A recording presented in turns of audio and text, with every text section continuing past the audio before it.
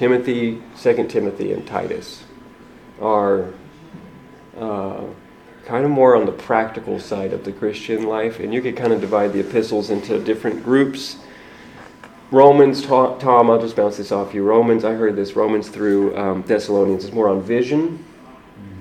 Once you get to 1st, 2nd Timothy, and Titus, it's more on the practices, things that we need to implement. So it's real practical. And I like those books because they're so down to earth. So Paul's older by this point, and he's writing to these people, not to churches, but to people. Timothy, 2 letters, Titus, who he knew for a long time, but maybe didn't consider him as much of his spiritual son, but he considered him his brother. Remember when he got to Troas, and he said, I was searching for Titus, my brother, and he had no rest. So he had a real close relationship with Titus to charge him frankly what to do, how to take care of the situation. And Titus in this book is on the island of Crete, which is in the Mediterranean. And the situation there is challenging. And there's just like unruly people. It'd be like sending Jonathan to USC without anyone else, without knowing y'all, and saying, Jonathan, go there and fix it all up, raise up a club. What if we sent you, Destiny, to, I don't know, I'm trying to think, where would you go? A new school, raise up a club. It's hard, right? So Titus got a big job. But Paul's got the healthy words, the life-giving ministry in this epistle to encourage him. And there are two things I kind of want to hit. And the first one is interesting. It's a little bit of a sidebar. It's a little bit of a study on Greek. So if you can pull out your Bibles, and if we can just all look up verses, and the point I'll make is going to develop, and so you just have to hang with me, but basically we're looking at the translation of a particular word in these books of 1st and 2nd Timothy and Titus. So Jonathan, if you can get 1 Timothy 1:10 and pull it out of this version, and then if you can get Destiny, 1 Timothy 6:3. Reese, if you can get 2 Timothy 1:13, we'll just stop there. And what is that, 3? And I just want us to find the common word here. And then I'm going to tell you there are more than these verses that use this word. Okay, so we'll hit Titus in a second. Ready? 1 Timothy 1:10. Okay. For whomongers for them that defile themselves with mankind, for men stealers, for liars, for perjured persons, and if there be any other thing that is contrary to sound doctrine. Okay. Destiny, you have 1 Timothy 6:3. Mm-hmm. If anyone teaches otherwise and does not agree to the sound of instruction of our Lord Jesus Christ to the godly teaching, they are conceited in understanding nothing. Okay, so did you, on yours, I missed it. Did it use the word sound? Yes. Sound what? Sound words? Sound instruction. Sound instruction. Okay, good. Reese? What you heard from me, keep this the pattern of sound teaching with faith and love in Christ Jesus. Okay, so this word has come out in all these verses, sound doctrine, sound instruction. And whenever you think of a sound aircraft or a sound logical argument for lawyers, what does it mean, Reese? It means it's infallible, it's structured, it makes sense. Good. Excellent. That's our limit of that word, isn't that right? Like it doesn't have anything to do with biology necessarily, right? Okay, but what about this word? Have you ever heard the word safe and sound? What does that mean? You're in a place where you can't get hurt. It means something to do with your physical health. Can't get hurt, right? Okay. Made it home safe and sound? Made it home safe and sound. Look up Luke 15:27 in that version. Luke 15:27. It's the same Greek word. And they had to translate it. They had to pick what word to translate it. And if you can look up Luke 7:10, Reese. Do you want a verse, Natalie? Sure. All right. You look up Titus 2:1. Okay, but here, let's have Jonathan go first. Luke Luke 15:27. Yep. And he said unto him, Thy brother is come, and thy father hath killed the fattened calf, because he hath received him safe and sound. Safe and sound.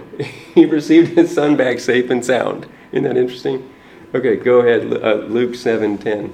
Then the men who had been sent returned to the house and found the servant well. Well. Okay. This same Greek word. Well. And it's the word that we get the word hygienic from. It's very interesting. Okay, Natalie, go.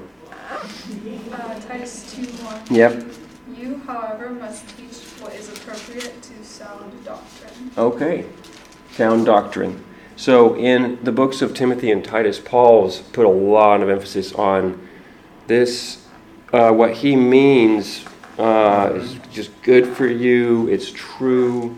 It's logical. It's right. But the Greek word is particular because it's literally the word hygienic or healthy, safe. A lot of versions, and for Luke 7:10, they say that they found Jesus healed the servant, and they went and found him in good health. So I mean, it means being healthy. Right. I don't know if that's what it has there. This one says In good health. Good health. And there's other uses of this word. There are 8 uses of this word, all pertaining to words. Teaching, doctrine, instruction. There are 8 uses of this word as an adjective in 1st and 2nd Timothy and Titus.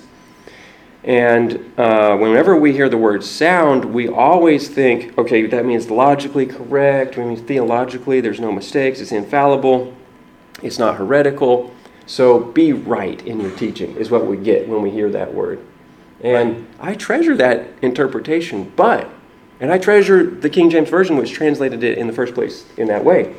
It's actually my grandfather's Bible, and I inherited it when he passed away. And I love the King James. I grew up in a Christian school. We memorized. Did you grow up in a Christian school? We memorized from the King James, and I love the word sound doctrine. But I really love this version, which translates it in a different way, and it translates it healthy.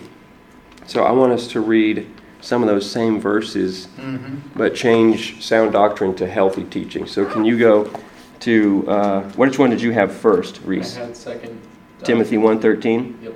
Okay, you have 1 Timothy 6:3, 1 Timothy 1:10, Titus 1:9, Titus 1:13, Titus 2:2. I'll get Titus 2:8. Okay, so we're going to start with Reese.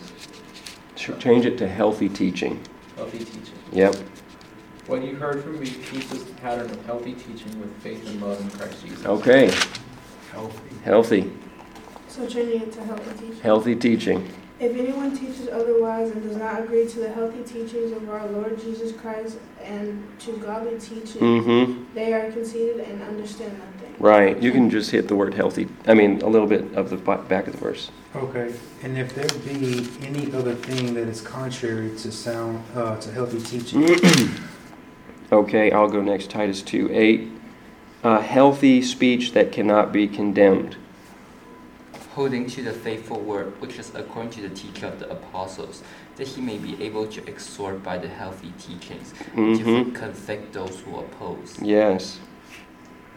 Which one was I supposed to do? I thought I was supposed to do that one.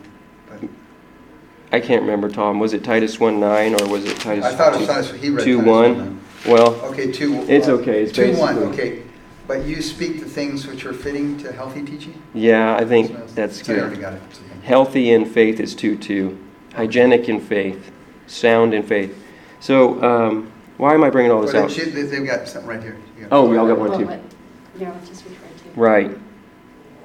So why am I bringing all this out? So it's because if the Bible was just a textbook, the emphasis would be on just being correct. But the Bible is not just a textbook. It's not a manual. It's a menu. It's not just for the mind, but it's for your spirit. Is that not right, Natalie? It's for your spirit. So it has within it a healthy element to make you spiritually healthy. And Paul contrasts this, which he calls the healthy food, the health food. Health food is big, is it not? And okay, I won't get off on that, but you know what you eat, affects how you feel and everything, and we know from school that it's important to be healthy, diet and exercise, but spiritually healthy. Spiritually healthy is what he's speaking about. So he has a few places where he describes teaching as unhealthy, diseased. Let me read you some of them. 1 Timothy 1:4, it says that we ought to teach God's economy rather than myths and things which produce questionings, and then you're just confused. And he says in 1 Timothy 4:6, Tom, I know you love this verse, I like that one. that if you lay these things before the brothers, you will be a good minister of Christ, being nourished with the words of the faith and the good teaching which you closely follow. Okay, 1 Timothy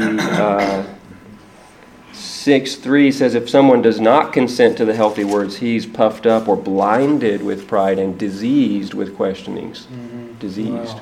So, I mean, you're That's sick. something that's not They're healthy. not healthy.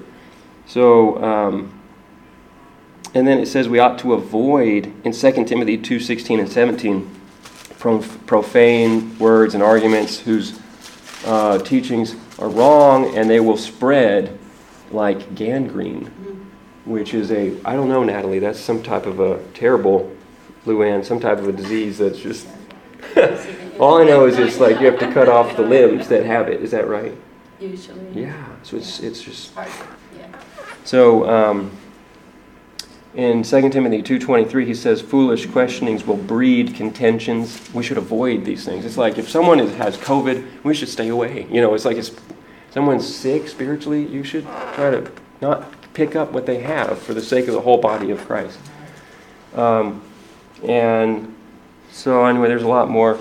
But what you see throughout these 3 books is an emphasis on teaching, because it's real practical. It's like, what are people speaking about in the church? And he's got a whole list of things that he's trying to tell Timothy and Titus to avoid. Myths, genealogies, questionings, vain talking, teachers who don't understand what they teach, blasphemy, deceiving spirits, the teachings of demons, such as forbidding marriage and abstaining from certain kinds of foods, being people who are blinded with pride, diseased with questionings, people full of contentions which produce envy, strife, slanders, the wranglings of men who are corrupted in mind and deprived of the truth, those who suppose godliness to be a means of financial gain, those who trust in riches, and all kinds of oppositions from what is falsely called knowledge. Stay away. These are all unhealthy. This is the junk food of the spiritual life. This is like going to McDonald's and getting supersized every single time. You're not going to make it. It's going to be bad for you, right? So what do we do? So this is kind of a broccoli lesson. It's not really like the most like sugar-coated. What it's saying is that we should give heed to the Lord, the salvation message, the spiritual words, the words of our Lord, the words of the apostles, that which builds us up in faith. That's what's healthy. So the Bible has become that to us. So practically, like, what do we take in? Yes. There's a lot of teachings out there, such as, if you believe in God, you're going to get rich, so you should expect a rich life. No, that's the prosperity gospel. That's not necessarily his message. It's in the scriptures. Or just God loves all sin. No, God doesn't love all sin. He doesn't love things that you might practice that make you cut off from him. So just kind of this teaching of toleration of sin and just being confused about that. Right. Or God wants you to make your country by arms. He wants you to make your country, like some kind of place for him. No, not by the gun. It's not going to be the way we do it, right? So there's some teachings that will creep in our society that we're facing that would be unhealthy to us. And so anyway, we have to just be discerning. What do we take in? What do we allow to come in? What goes in our ears, and what do we put in through YouTube, so that we're not eating spiritual junk food and then feeling really bad afterwards, like you do when you eat junk food. So that's probably good.